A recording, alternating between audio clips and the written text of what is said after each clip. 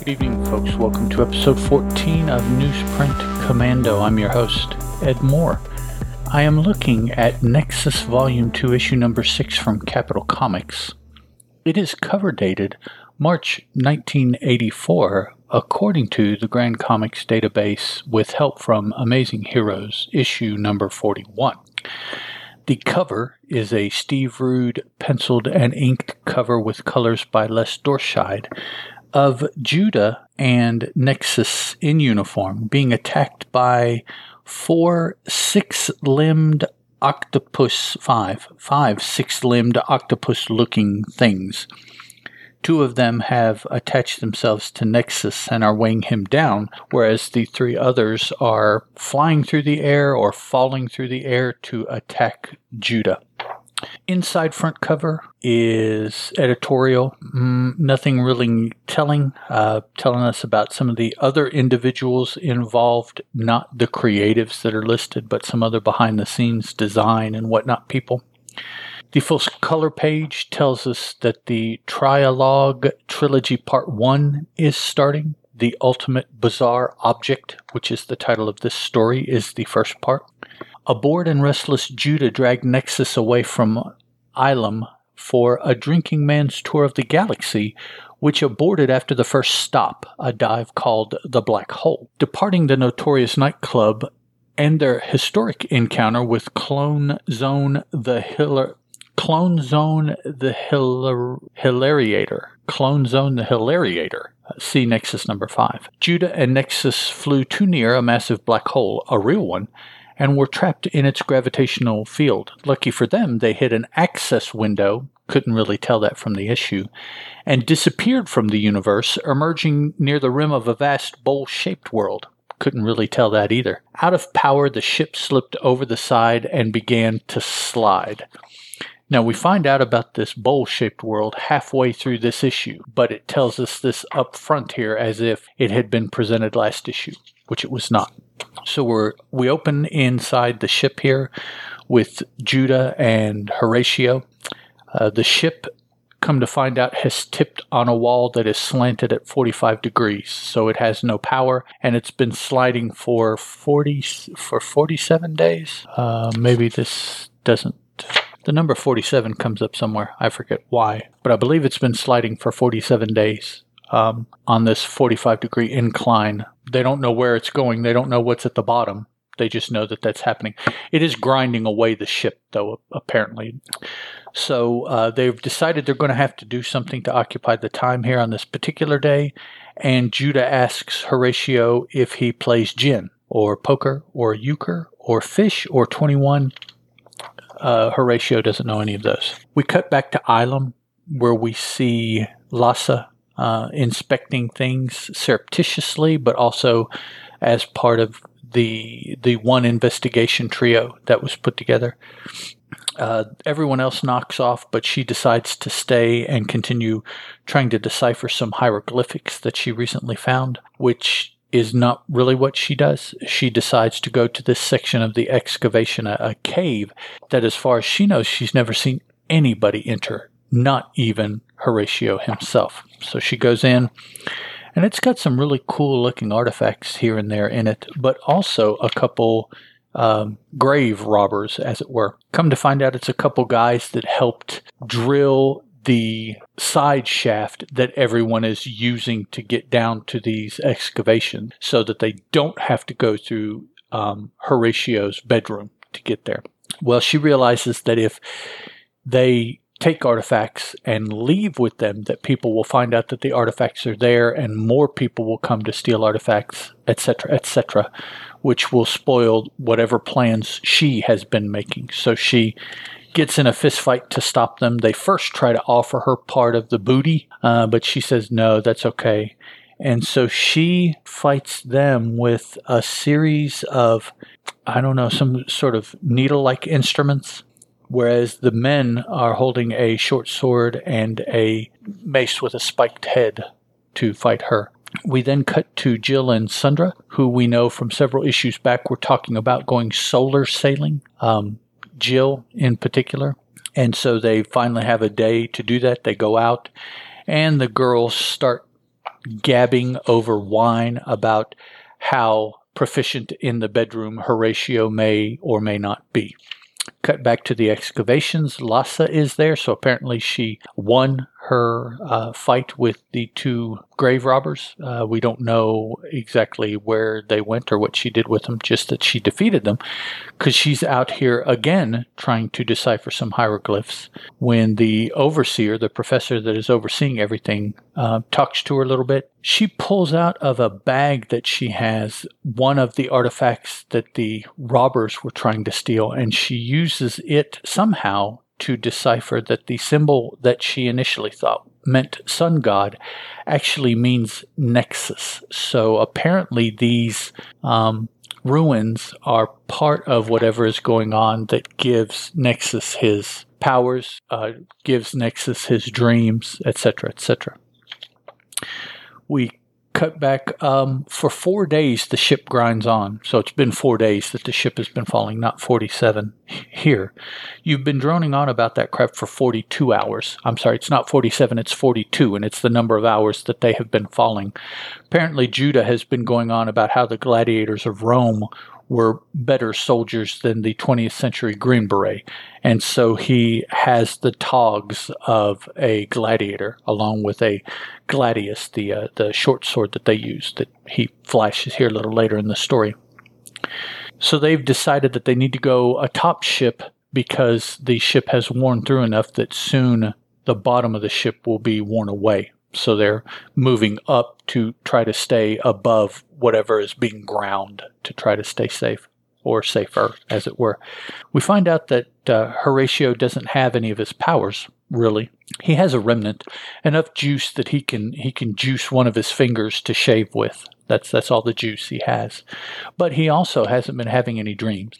He's not the leader of anything, so he's not responsible for anybody. No politics to deal with. So in a lot of aspects, the last almost 4 days, he's kind of digging, except for not having any power. Atop ship, Judah has fixed them a piquant yet full-bodied bouillabaisse out of wine, seafood, and okra. I'd be interested to taste that to see what that is. But the ship starts picking up speed more and more and more. They go through a cloud of some sort, and then they see the bottom of the wall, and they see it coming up very quickly.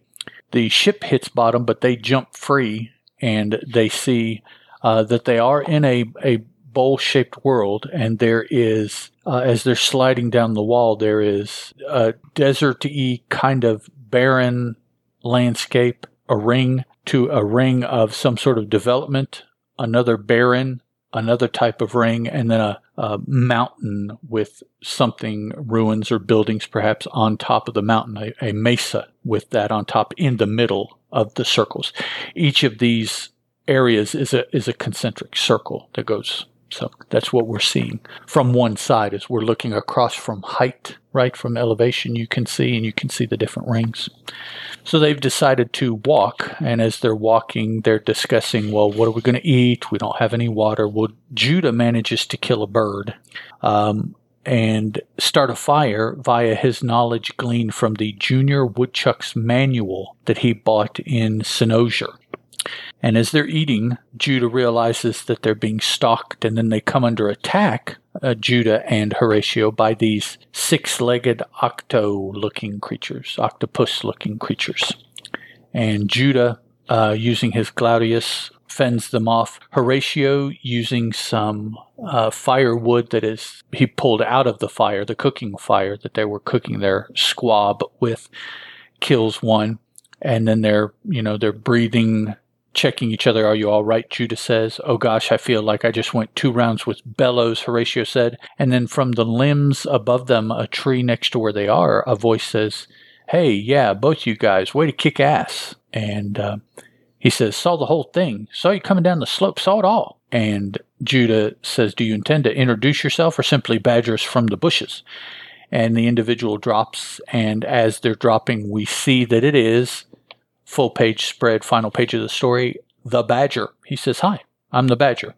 Which one of you guys is Larry? And so that's the end of the first chapter of the, what was it called? Trialogue Trilogy. And unfortunately, that will be the last part that we see in Capital Comics. Next 2 pages are, well, the final page of the story is kind of a coming up next page. And then 2 pages discussing the layman's terms for black holes and the science behind them. A full-page bio of Les Dorscheid. Full-page ad for the 3 posters that they've been selling. A full page for the other wares, T-shirts and subscriptions and portfolio and whatnot.